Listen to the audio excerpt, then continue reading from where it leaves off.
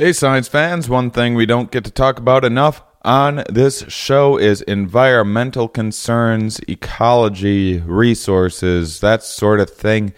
I wish we had more on this topic on the show. Fortunately, I found a new podcast that I believe you guys will enjoy called Waterline. Waterline podcast is everything related to water, how to make sustainable irrigation. Can water bring peace? How do you keep water clean and safe? And how much money does our current water system cost in the U.S.? What changes can we make in how we use water? I just listened to a fantastic episode called Water and Peace, Hydropolitics. It was all about the many different conflicts over different regions of water. We've drawn all of these arbitrary lines for our kind of political regions, and one thing that we didn't really factor in when doing that was water sources. So now there's all of these uncomfortable, to say the least, conflicts where all of these areas overlap over water sources. Fantastic episode. The Waterline podcast is an initiative of Israel New Tech, a part of the Israeli Ministry of Economy and Industry. So check it out for everything you need to know about the economics, political, social, behavioral, technological, and environmental aspects of water. Search for Waterline podcast on iTunes or in your Android podcast app.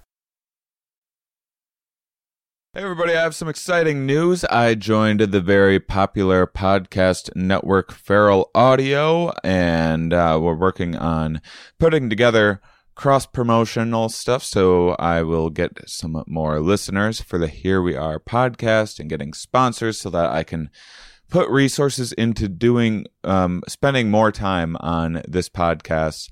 The kind of goal is to do a little less, be able to be more selective about the road work that I do. If I'm getting income off this podcast, I won't have to take the harder stand-up gigs out there that sometimes I need to pay the bills but aren't moving my career forward in any way, and kind of sometimes are a bit of a time suck and disheartening. So I've been a road guy for 10 years now, and I just want to be a bit more selective about my work, and more importantly, increase the quality and have a regular frequency with this show, which is a whole lot of work, and we're now going into the third year, so we have more listeners than ever, and I just want to make it better and get some help and devote more time to finding awesome guests and doing more research and all of that good stuff. This is coming right up at the end of November, going to Jamaica for the Myco Meditations psilocybin assisted retreat.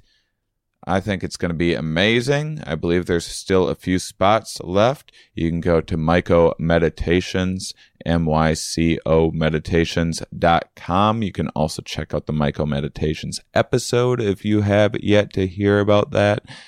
I'm pretty pumped about it. And so, yeah, you can come kick it with me in Jamaica for 10 days, I want to say.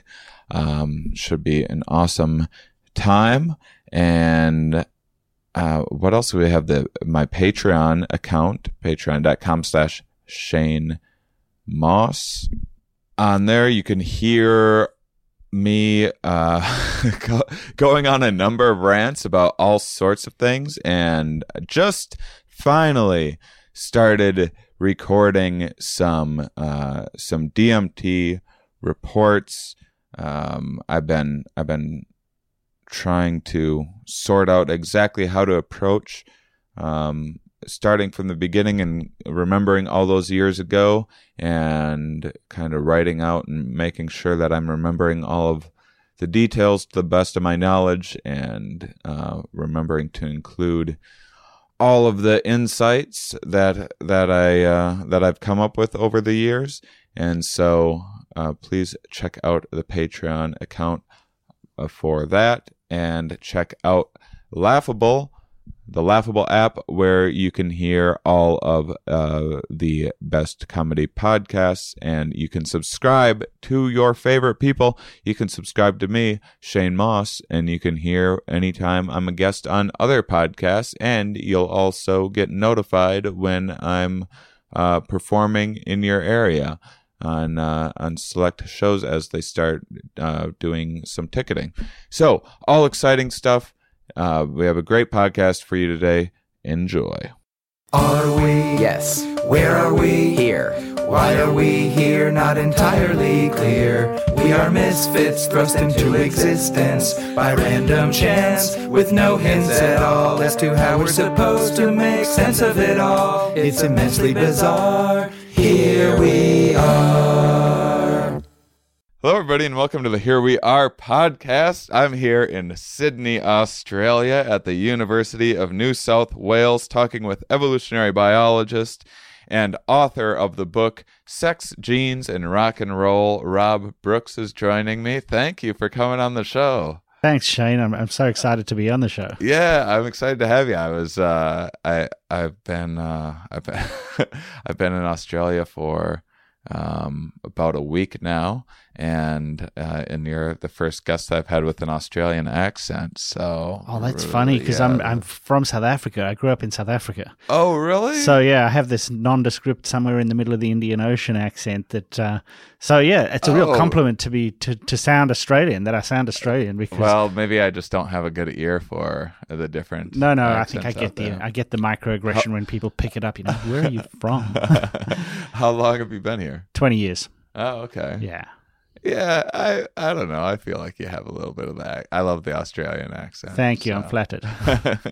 So let's talk a little bit about your work in your book, Sex, Genes, and Rock and Roll. Can you give the listeners a little bit of a rundown?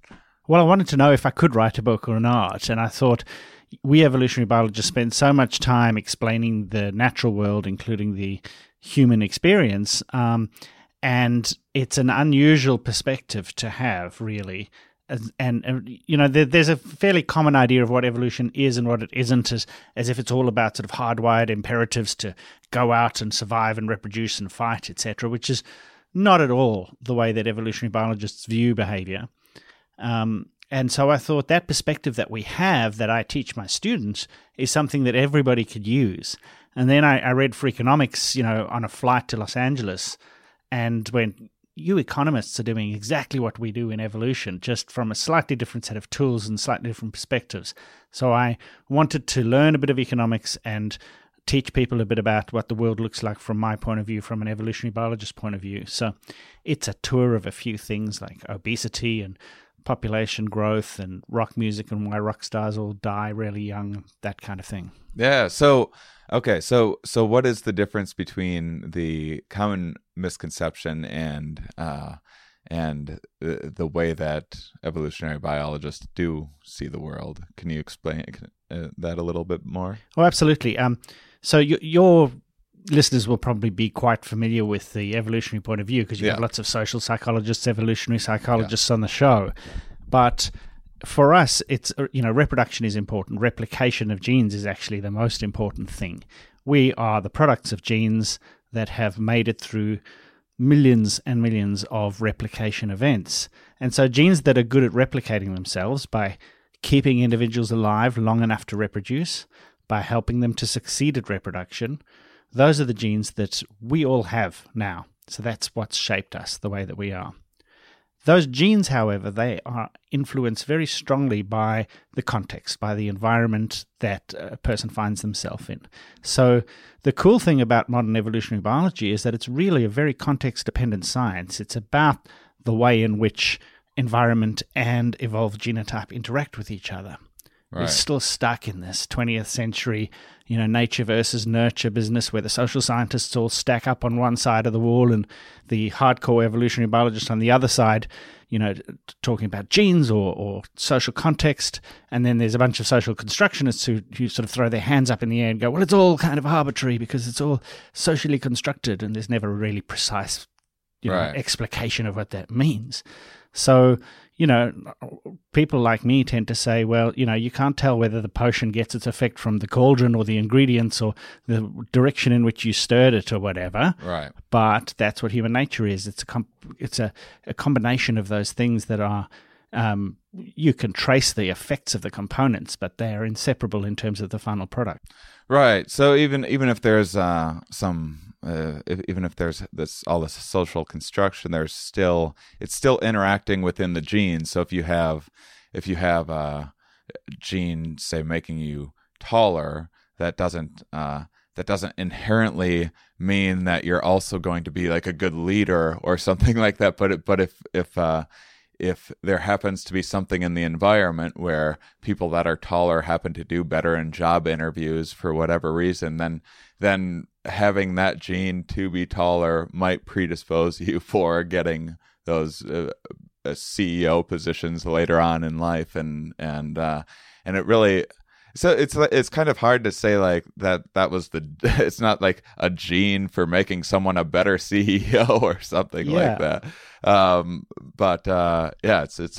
It's kind of tricky to wrap your head around what is causing a particular behavior. Well, the causal pathways are so complicated, and complicated things like leadership are not. They're never one particular process. They're a blend of processes, and that blend changes as well. So to say something like leadership is a social construct means, it's complicated. Right. But what's really interesting, and what, people who want to understand the world have a duty to do, is to go and say, how is it complicated, and how does it arise, and why does it arise this way, and what are the other ways in which it might arise?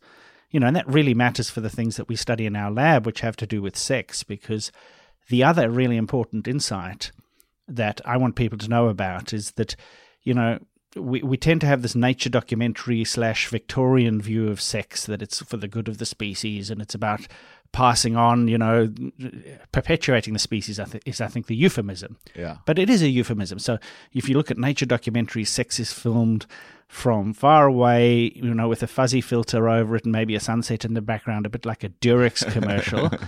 And the fact that actually a lot of sex is about how, is about exploiting your mate, and about, there's this highly cooperative thing you do to combine half of your genes with half of genes of another individual. That's one of nature's most cooperative things. But that cooperation opens up the possibility of exploitation and of coercion and of all the nasty stuff that we tend to think is some kind of aberration, but it's in our lives.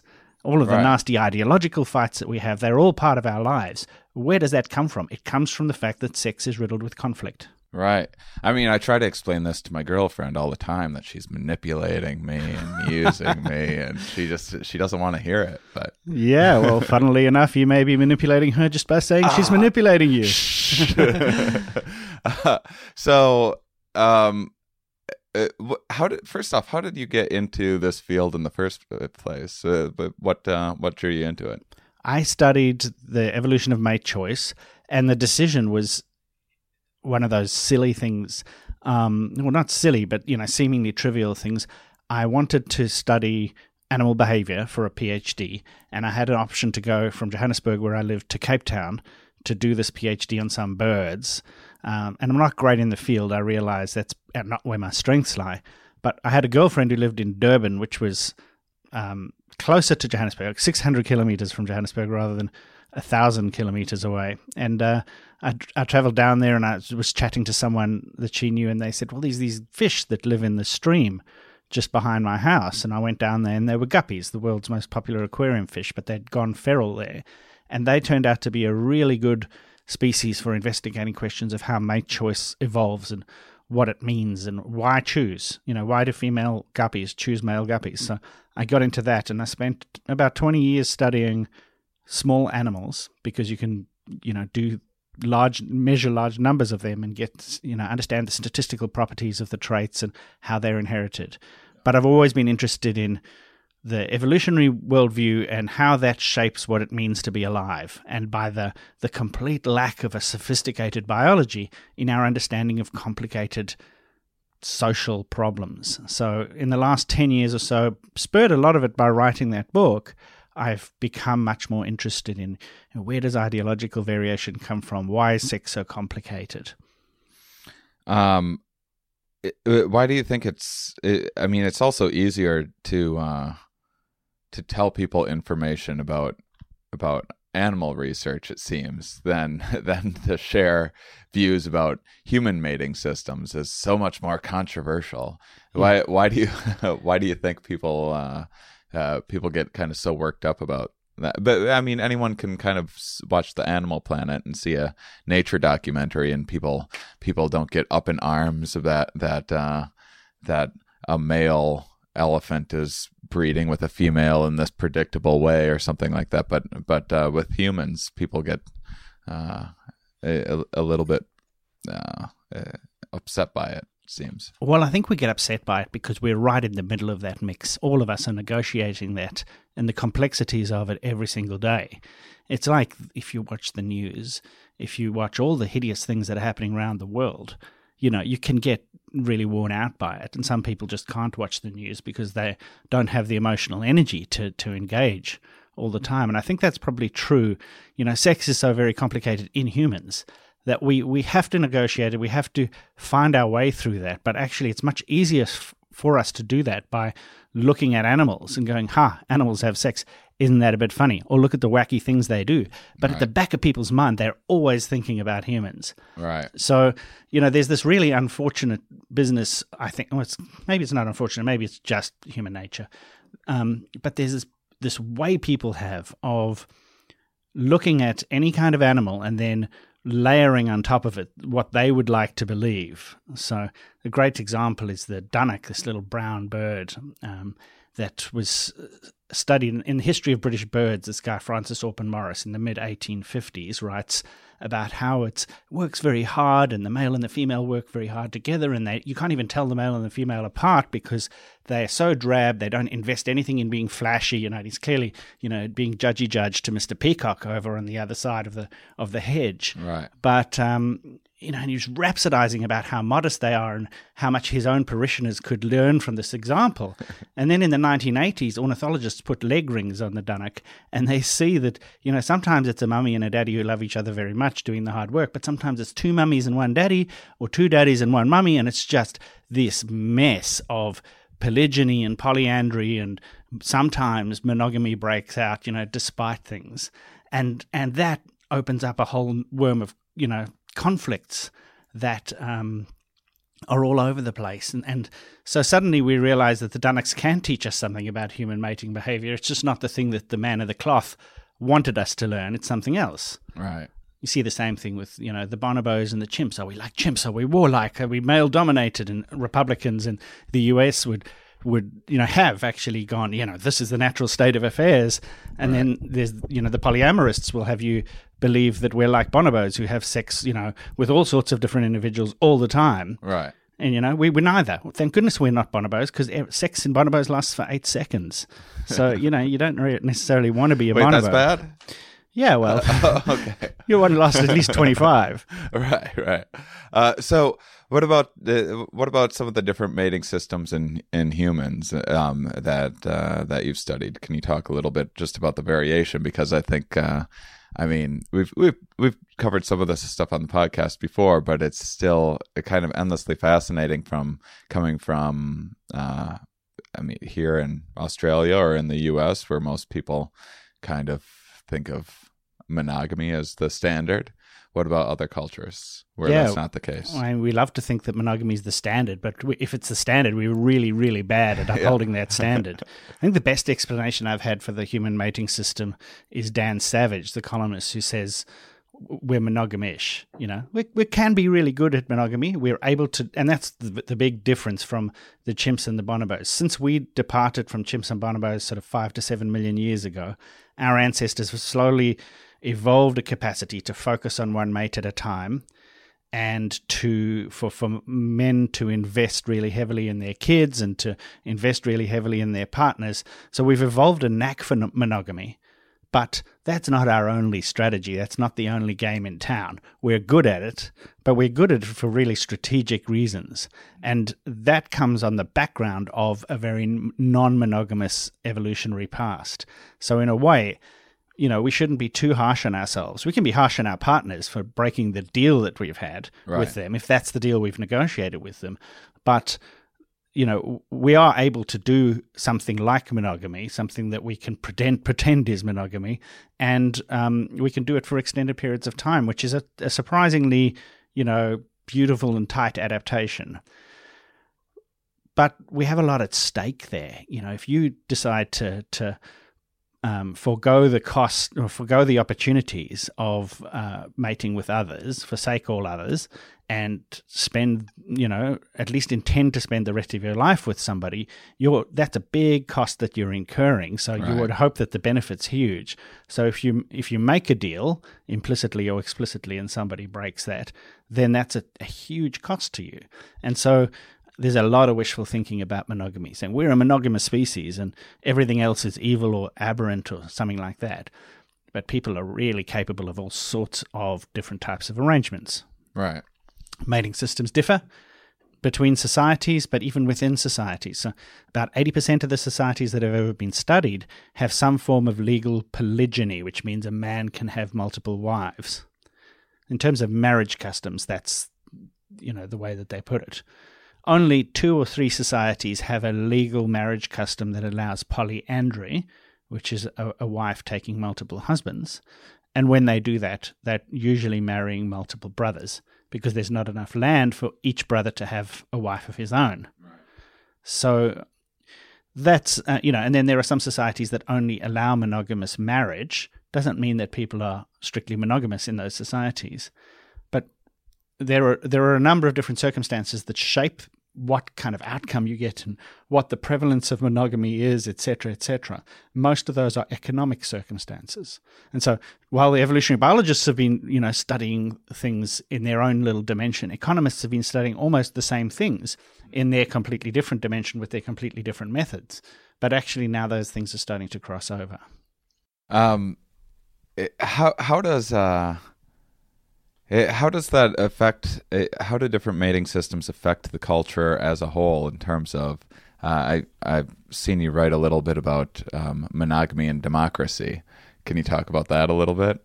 Yeah, well, so in the high point for polygyny, for some men marrying multiple women, would have been in the very early city-states. So the earliest laws that we've got laid down in Urnamu, which is in modern-day Iraq, and societies like that, there's a real obsession with women's fidelity. And basically men are able to marry as many wives as they can, but women have to be faithful to their husbands. So they're treated like possessions. And so those societies, all of a sudden you have this explosion of concentrated wealth, which wasn't possible in hunter-gatherers. So it became possible for a woman to be the 100th wife of a king and be better off herself than being a wife of an ordinary, even an average man. So all of a sudden it can be very strategic for women to marry into, or to even join the harem of a sultan or a king or an emperor or something like that. On top of that sultan or king or emperor has a whole load of power that he can assert over those young girls' fathers to give the daughters to them and for the possession thing to carry on. So what you have, though, when you have one guy at the top who has 100 brides, is there are 99 men somewhere in that society who don't get to have that stake in society that comes with having your own partner, potentially starting your own family. Where do those men go? They're either very, very angry or they are dead because of the wars that get fought. So societies that allow polygyny and that have lots of polygyny are much more likely to go to war. They're much more likely to fight internally because there's lots of young men trying to get up off that sort of zero mates floor and try and get that first mate. And then amongst those who have their first mate, they want to get the second one, etc. So the incentive structures are much steeper. It's like income inequality, but it's a reproductive inequality, and it creates the same kind of poison in a society as income inequality. So it's just exceptionally that much more competitive and cutthroat, literally cutthroat. Yeah, absolutely. And so that creates huge domestic unrest, and it's a security issue. So there's a wonderful political scientist, Valerie Hudson, whom I met earlier this year, and she's basically said, I've studied security studies all my life and terrorism, etc., and you would think there was only one gender in society. There's no sense at all that women exist. And yet a lot of what spurs, extremism, radicalization, just domestic unrest is having a large surplus of young men who have no prospect of ever making it, ever sort of getting married and buying that stake in society. And they strive desperately to avoid that. They take crazy risks.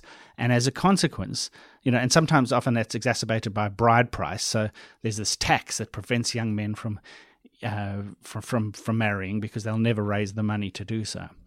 And as a consequence of that, that's hugely unstable society. And so the leaders of those early city-states, it didn't take them terribly long, maybe just a few centuries, for them slowly to figure out that polygyny was a bad thing. So first thing, they would ban their underlings from having multiple wives, and the last step would be to ban themselves from having multiple wives. They still usually would have lots of girlfriends and, secret consorts, etc., but they realized they had to break down that inequality within the mating market. So this one of the interesting things in our modern world is areas where in India and China where aborting females has caused this this difference in population in gender ratio, and so it is the prediction that what is the current difference in gender ratio in China as a whole? Do you know?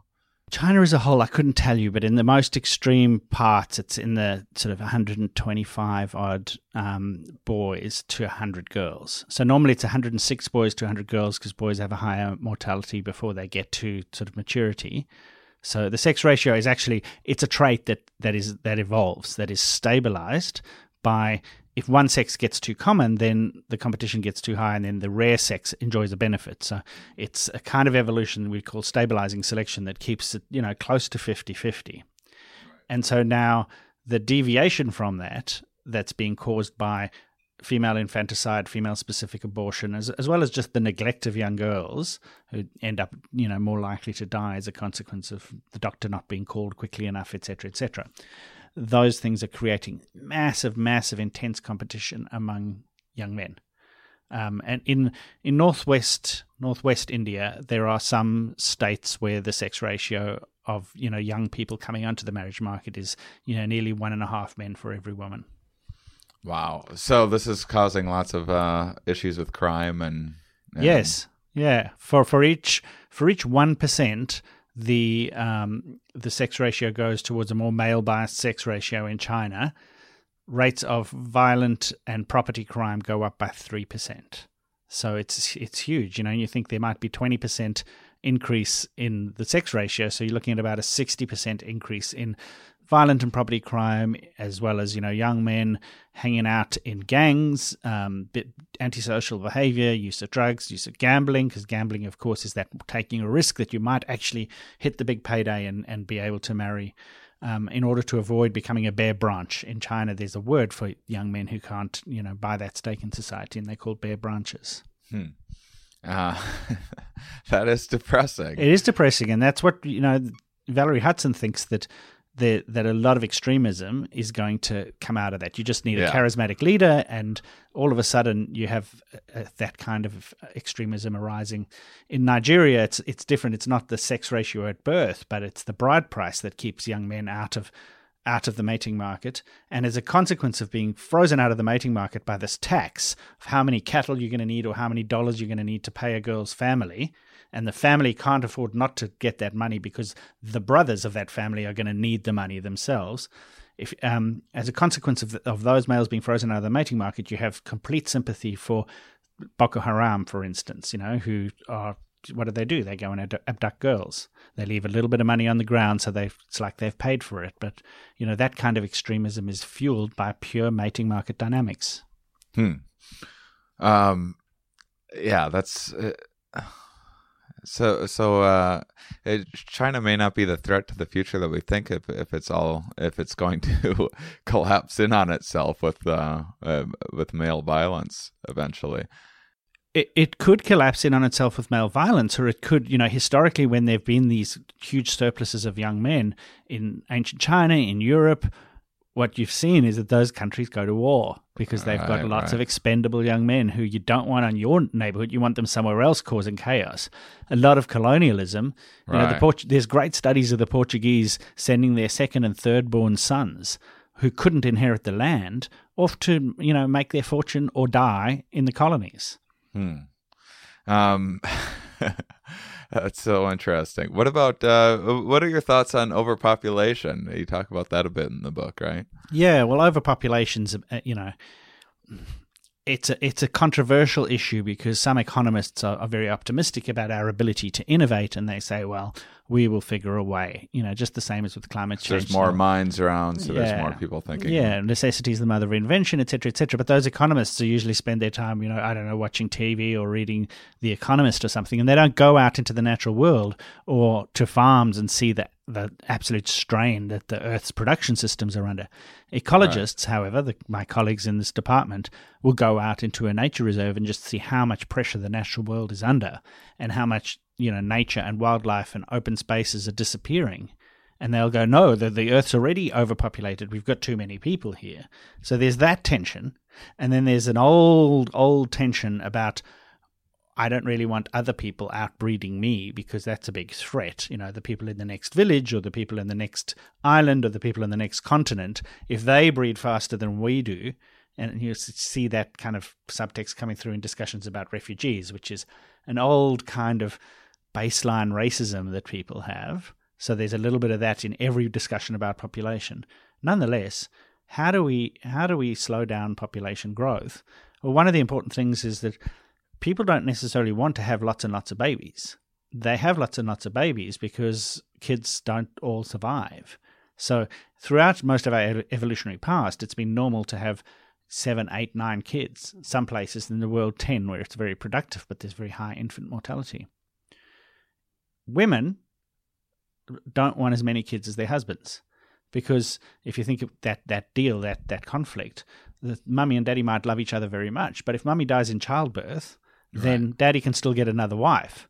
Right. But from her point of view, if she dies in childhood, that's it for her. In fact, that may even be worse than it because she may be replaced by another woman who, like, Cinderella's mother, etc., doesn't take care of the existing children quite as well. Right. So there's a very real conflict, largely due to those risks of dying in childbirth, but also the physiological costs of bearing children, etc., where women may or may not consciously, but underlying, if you look at their behavior, if you give women power over the fertility decision, they have fewer kids than when men have all the power over the fertility decision.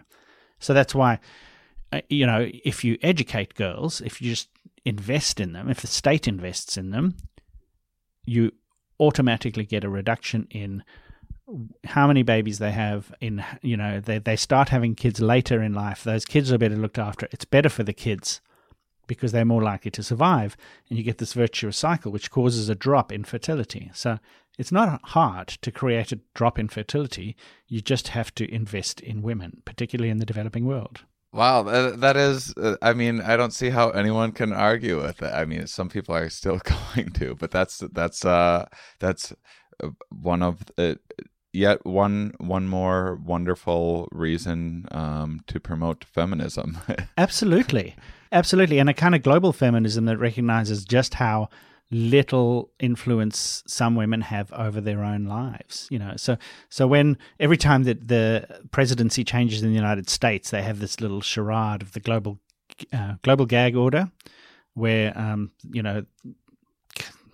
American charities that provide birth control advice and that provide advice about abortion or even abortion services in the developing world are either, allowed to do that if there's a Democratic president in the White House, or not allowed to do that if there's a Republican president in the White House. And Donald Trump got a lot of heat earlier this year because he signed the reinstatement of this global gag order with, only men surrounding him. I mean, he could have found a lot of conservative women who would have been pretty happy with that decision too. But nonetheless, it's it's taking a very male-centric kind of culture wars position. And that it's not just, some vague commitment to family planning and abortion. It's that people in the developing world, their way out of poverty, their way out of a kind of globalized economic slavery is empowerment of women and giving women options to control their own reproductive destiny. And so it's not, it's not like, gee, I'd really like to have access to long-acting contraception. Women are not finding out about these things, that these things even exist or that there is an option, because of what's happening in terms of these policy decisions that are taken by governments in the Western world. What about people like myself that have zero interest in children whatsoever? How can that evolve? How is that? Yeah, I think it's a good question. So should we all be really hardwired to have to want to have children? Historically, for most of our species past, and still in some parts of the world today, it's a surprise when a child comes along, because what you have an interest in, what most people have an interest in, there are people who don't have an interest in it, but we have an interest in sex. If you have an interest in sex, up until at least 200 years ago, an interest in sex was enough. You sooner or later, you ended up having kids and then dealing with that. Right. So, the primary motivation is the interest in sex. Right. And a lot more people, young adults in particular, are interested in having sex than are necessarily interested in having kids. Sure. Yeah, that makes sense. So outside of kind of emboldening female power, what other things have been? I mean, the China's like one child policy that hasn't seemed to work much. Do you think that there's other policies that will be put in place in the future to? I mean, I do think that eventually people are going to recognize overpopulation as being a problem. Food's going to get far too expensive, and we're, I think, going to run out of oil and clean water. I think that's kind of inevitable. What do you think people will actually do to start trying to deal with this problem? Well, I think I'm more optimistic about people controlling their own fertility than a lot of other people are. I think that as you lift living standards in the world, if you lift living standards in most of the developing world, the population thing will take charge of itself. Mm. I think that people will end up getting to sort of Western fertility rates, which are, a slight decline. And we can afford to decline in population size as long as we find ways of supporting people, which is going to change a lot in the next 100 years. So those who want, you still see pronatalists in Western countries going, we need to breed more, we need incentives for young couples to have more babies, etc., etc. And part of that is an economic thing, that we need a big labor force to support the old people who are going to be on the pension and who are going to have big medical expenses, etc., etc. So it's an economic, demographic kind of question. Now, that's probably, we are going to find that the world's population declines in size, and we're going to have to cope with that the way that Japan has to cope with that already, going through that demographic process, and the US and Australia will have to do over the next 20 years or so. The big challenge to the world's natural resources and environments is going to be, as people are lifted out of poverty and as they start to get to the levels of consumption that we have in the West, and in various other societies, how are we going to cope with that? How, if every Chinese person used the same resources as every American uses, we would be in so much strife already. Right. And China's going that way. People want the same things that Americans and Brits and Australians have. They want the same kind of lifestyle. And as that sweeps through and as the middle class grows, that's going to be a very, very serious challenge for natural resources. And so we have to find ways to provide clean energy and to use, less space for land, for agriculture, et cetera, et cetera. The environmental challenges won't go away. I'm not feeling good about it, to be honest. Sorry, just step into my office and I'll make you depressed. Well, no, I mean, this is before coming here. I've just always kind of I've felt pretty pessimistic about the population issue. Yeah. What are your thoughts on the? I mean, we talked about how people don't necessarily think about having children, but everyone wants to have sex. So in areas where there's not just in developing worlds, but in areas with lower rates of education or poor education, I mean, what are your thoughts on the idea of idiocracy and of people with lower education just being less thoughtful and kind of not thinking about the long term and breeding more? Well, I think that's so true. I think that's a very, very normal thing for people to fear. But we do have to ask ourselves, am I the first person to think this? And you go back to the 1850s when Darwin published The Origin of Species, and there was the same worries in London at the time. I mean, London was this, exploding metropolis, industrial revolution had reshaped Britain, etc., etc. There were large numbers of poor people, and there was this real discussion: do we help them? Do we provide some kind of support, or do we just merely leave them to starve to death in one of the royal parks? And there were proponents and opponents of those measures. It was a very fierce, long-running series of debates in the British Parliament, and a lot of people was, Malthus, in fact, almost a century before Darwin said, we're going to outbreed our resources and basically we shouldn't support the poor because they'll just turn it into more babies. And so there's an underlying kind of classism, racism that goes on there. Darwin himself, I think, was a bit horrified, but other people used Darwin's work to go, yes, look, it's the struggle for existence. We should just let people starve. Right. Herbert Spencer was a big, sort of social thinker and a conservative who pushed that line, and he's the person who gave us survival of the fittest. Which sounds all very vigorous and British, but actually it means not survival of some other people that I don't necessarily want to persist. So that kind of uncomfortable discussion has been had. Of course, the ancient Romans were having the same kind of discussion. If we let the plebs have political power, then what's going to happen? They're going to overrun us, and Rome will no longer be this, glorious, shining 7 hills kind of thing. And so that discussion, that's not a new feeling, even though we are discovering it anew for ourselves. And my goodness, if you look at some of the world's democracies and you go and you vote, it's a real concern. Right. I think all we can do is to try and, as you do with your podcast, enlighten the world and wage a guerrilla war on stupid as much as you possibly can, and hope that people will discover their self-interest is actually in science and a view of the future that's a bit more creative. Yeah, I don't know. Sometimes, I started this podcast very hopeful, and I have a lot of listeners, and it's been fun, and it's given me some basis for optimism. But sometimes, then I turn on like reality television or something like that, and I just want to give up. I think that's a symptom. Reality TV is a symptom of where we're going to, like the biggest challenge that we're going to face, which is the future of work. I think AI is now taking a lot of those menial jobs away. It's not just when will it happen. It's, how fast is it going to happen, because it's happening. Right. And manufacturing jobs similarly have, dried up in lots of parts of the world. Places like the US can't afford to be buying goods that are manufactured in the US. And, that's an economic reality.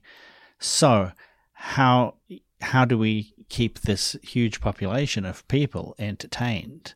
And 30 years ago, there was this think tank. Mikhail Gorbachev was part of it. I can't remember what its name was. And they said, the biggest challenge will be to keep people entertained. We're going to plug people into entertainment. And actually, that's what it looks like now. Yeah. So, people are entertained by the most, trivial, banal stuff.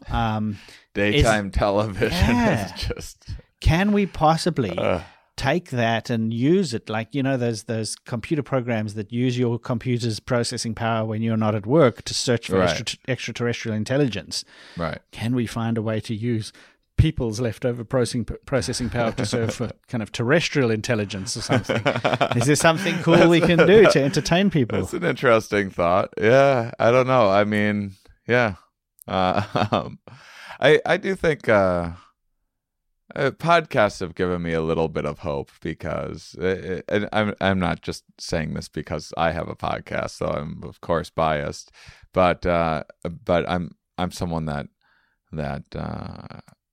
started my career doing a lot of morning radio kind of stuff. That's the sort of stuff that you had to do and go on and plug shows, and that's how you had to market shows. And now a lot of times in a given club week, we like the clubs don't even bother with the time or the money of doing that, because now everything's podcasting, and podcasting is has taken over as this. It's a more genuine conversation. It's usually a little more thoughtful conversation, and so it does feel like a little bit more sophisticated. It seems like the jump from like the morning zoo with like horn noises and wacky prank phone calls and whatnot into having more genuine conversation. That gives me a little bit of hope. And it does seem like some TV is getting a lot better and a lot more thoughtful. But yeah, I don't know. But I've just been, I've been U.S. politics right now. Maybe I'm just being overly pessimistic about things, but or maybe I just need to stay off Twitter or stop watching the news for a while. But I have just been feeling like my optimism's been beat down over the last 9 months or so, just watching U.S. politics.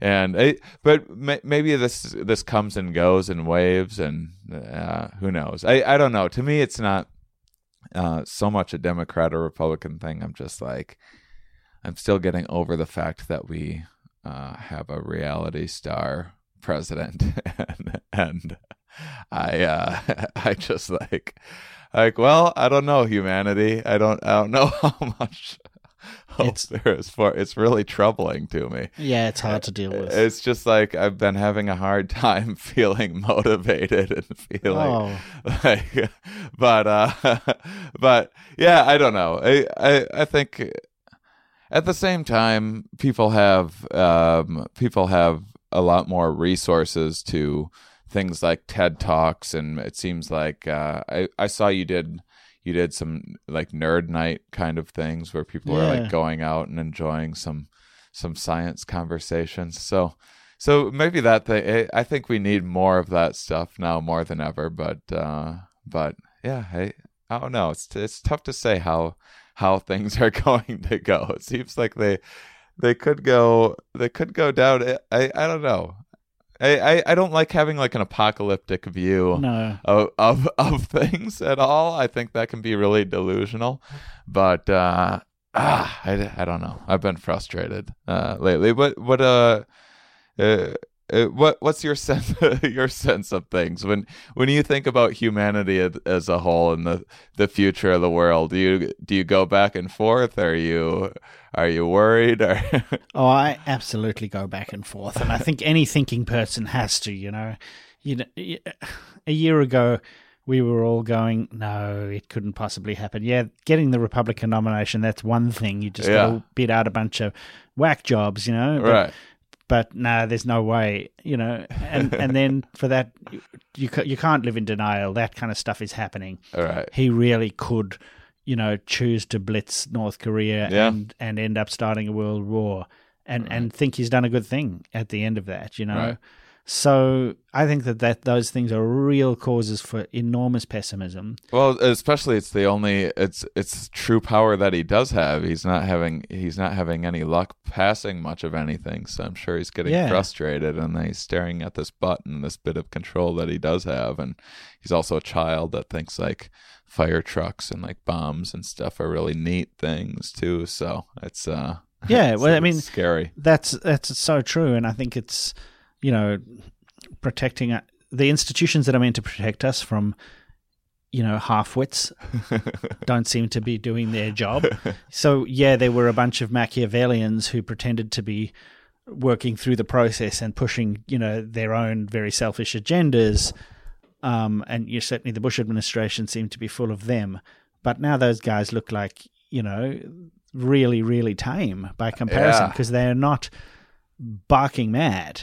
And I think, is that a product of where we're living now? Because you're right, you can get great stuff on podcasts, you can get great stuff on YouTube if you know where to look for it.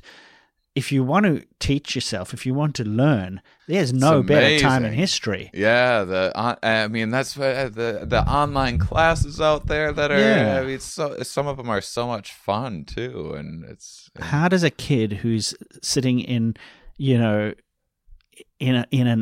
little bubble of complete mediocrity, but has the talent and the motivation, how do they discover the good stuff? Right. How do you get those kids into universities or onto the right podcasts and onto the kinds of things that value evidence and, occasionally lining up with something like the truth, rather than, fussing about chemtrails and birthing and all of that kind of nonsense. And, I don't know the answer to that one. And that does seem, it seems to me like Facebook and Google, if they're going to be the big monsters that they inevitably are going to be just because they're big. Right. Why don't they just tweak it a little bit?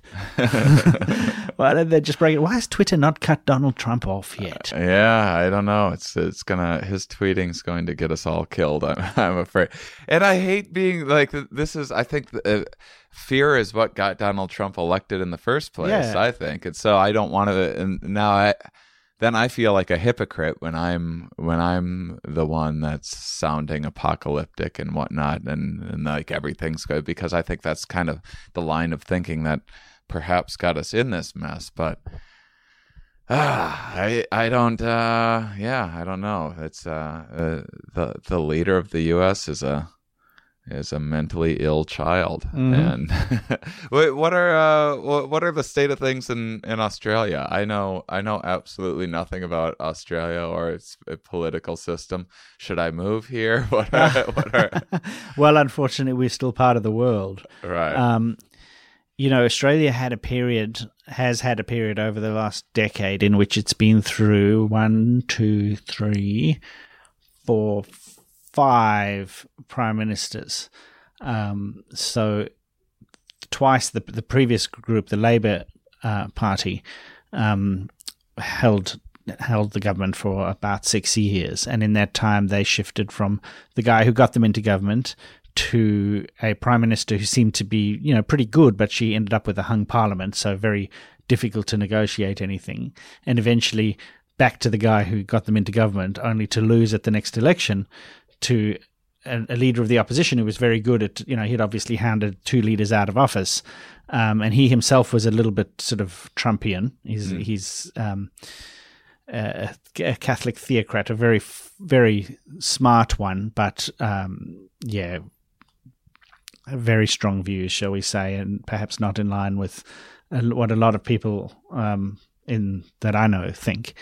And he was replaced midterm as well, because as soon as the poll numbers go down, the parliamentary party can vote for a new leader, just like you could a new House leader, for instance, in the States. You don't have to wait. I gather you don't have to wait for the end of that congressional term. You could just replace the House leader if that's the way the internal politics went. Right. So here, the leader of the largest party is the prime minister, and so they've deposed. They've had 3 prime ministers deposed in less than a decade. which is a kind of political instability that, people here are certainly cringing at and going, wow, the rest of the world must be laughing at us because we elect somebody and then the party decides to depose them. And I just don't think anybody can get unpopular stuff through. The first guy lost his job because he put up a tax on carbon, which is a very reasonable policy and one he had campaigned on. And that tax on carbon proved unpopular because the mining companies. Oh, and there was a new tax for mining companies. Australian economy is very mining centric, and the mining companies and the big polluters kind of got out and got their bullhorn out and got into the media, and the conservative media went to town, and all of a sudden public opinion turned against the carbon tax and the mining tax, both of which would have been really good for the economy, and suddenly the poll numbers go down and they depose the Prime Minister. And so that basically means you can't do anything hard, right. Which means that, the institutions are going to stagnate. We had a national rollout of a new broadband network nationwide because we're a very big country, so a lot of that stuff has to be done by the government. Rollout of this thing, and then the implementation was so bad because of politics. So party politics is causing us, I wouldn't say the same gridlock that you have, but it's not far off. It's the same disease, maybe not all the same symptoms. It's interesting. I like it here. I like Sydney. I just got back from Melbourne. I don't know. Melbourne's just like a city. I'm just like, oh, there's a lot of stores. I don't know. Whereas like Sydney has the beaches and all that nice stuff. Melbourne thinks it's Europe. So, but what you just missed is the football season. So Melbourne is the epicenter of this Australian rules football. Okay. And so a lot of culture revolves around that. Right. And if you're into that or, various other, sophisticated kind of restaurants, et cetera, Melbourne thinks it's the bee's knees, whereas Sydney's, more beaches and sunny and a little bit more glam. Right. But, very different places. Yeah. It's I'm a Sydney guy. Excellent. Welcome to Sydney. All right. So last little thing. One thing I've been doing lately, this is new. I think you're maybe the fourth person that I've had do this. I'm a lot of pressure. I didn't prepare you for this. I've opted to not prepare my guests for this just to see what happens. I used to, on the program, have a guest each week plug a charity of their choice. You're still welcome to do that. But the thing was, it would put a lot of pressure on people. People would be like, oh, I'm not a charitable person. Then people would feel bad. And then I was afraid I was making my listeners feel bad. And I couldn't tell if it was making any difference whatsoever. And so I thought of something instead that I think might make a little bit better of a immediate difference in individual listeners' lives. And that is, I've been starting to ask guests, I want you to give the listeners an extra credit assignment. It can be anything from a book that you wish that everyone read, or yoga, or Michael, who I had on yesterday, last week, to the listeners, told everyone to get off social media for a week, was his extra credit assignment to every. Do you have one thing that you can recommend everyone try out? And we can pause it and you can take a moment as well. Go for a swim in the ocean if you're lucky enough to live near the ocean. All right. Or go for a walk or a run in nature for at least 30 minutes. Okay, so get out there into the natural world and spend 30 minutes in the next week in the natural world exercising. Doesn't have to be super high intensity. Just get out there and do it, but do it out in amongst the living things. Yeah, I need that advice often because I travel a lot and I end up I used to, when I first started traveling so much 10 years ago, every new city I'd be like, oh, I'll get out and about and I'll see things and I'll take tours and this is great. I get to see the world. And then after a while you're like, whatever. I feel like just sitting in and getting some work done. And it turns out that just sitting in a hotel room locked indoors all of the time is not the best thing for your mental health. No, especially when you're suffering existential pessimism. You know what? Right at the moment in Sydney, we have something called Sculptures by the Sea that's on between Bronte Beach and Bondi Beach on our eastern coast. There's this beautiful walk. It actually goes for about 20 kilometers from my home down in the south all the way up to Bondi Beach. And there are artists exhibiting their sculptures, some of which are epic in size, between Bronte and Bondi Beach. I've and been it's to really that worth before. going. Yeah, good. I should check that out. Yeah, it just started last week. So Oh, wonderful. Cool. Awesome. Well, thank you very much for coming on the podcast. Thanks for having me, Shane. And please, listeners, check out Sex, Genes, and Rock and Roll. And as always, thank you so much for listening and being such a wonderful audience. And I'll talk with you next week.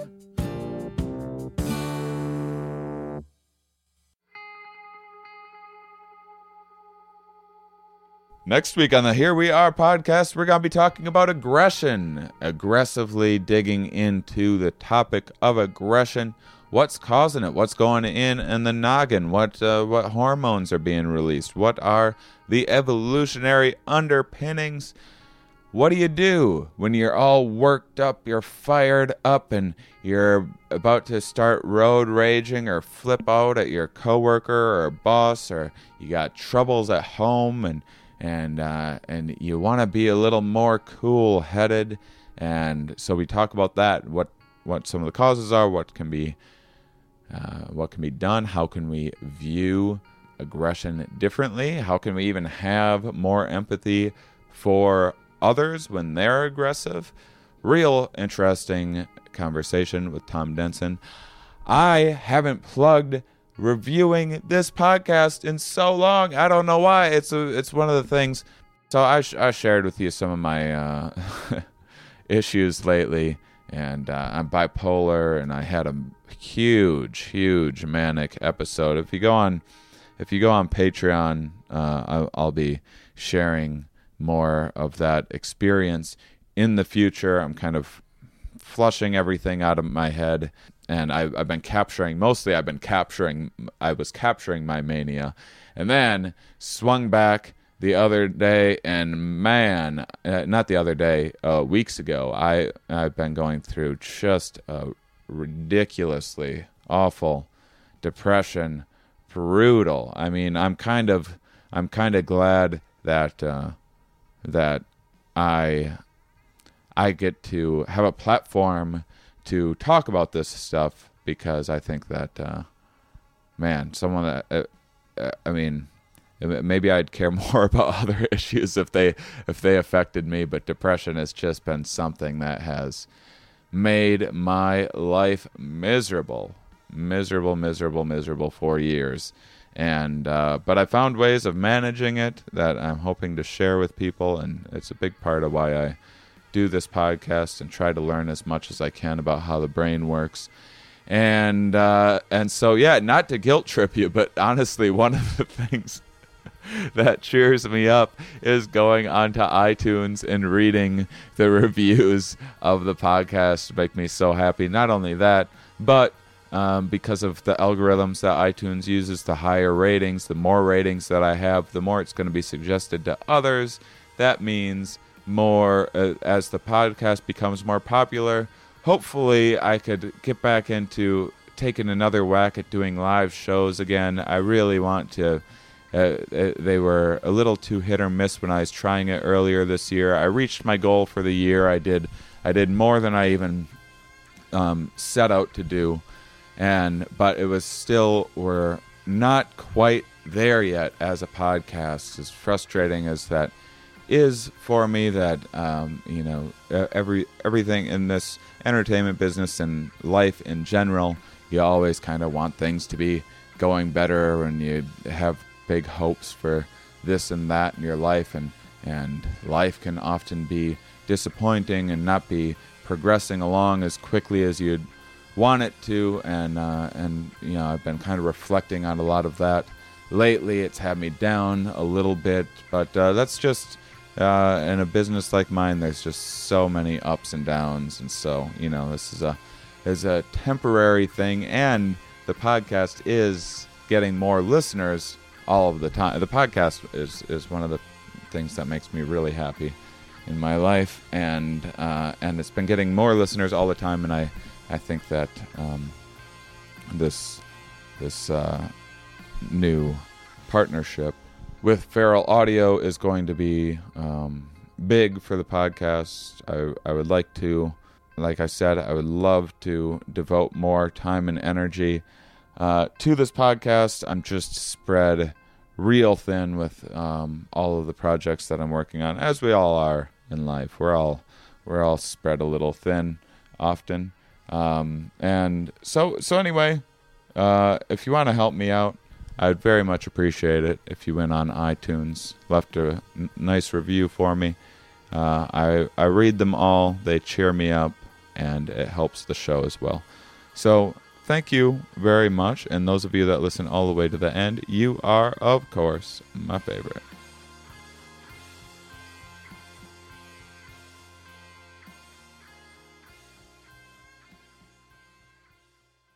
Let's say Seinfeld was on an island and he was blowing Boris Karloff.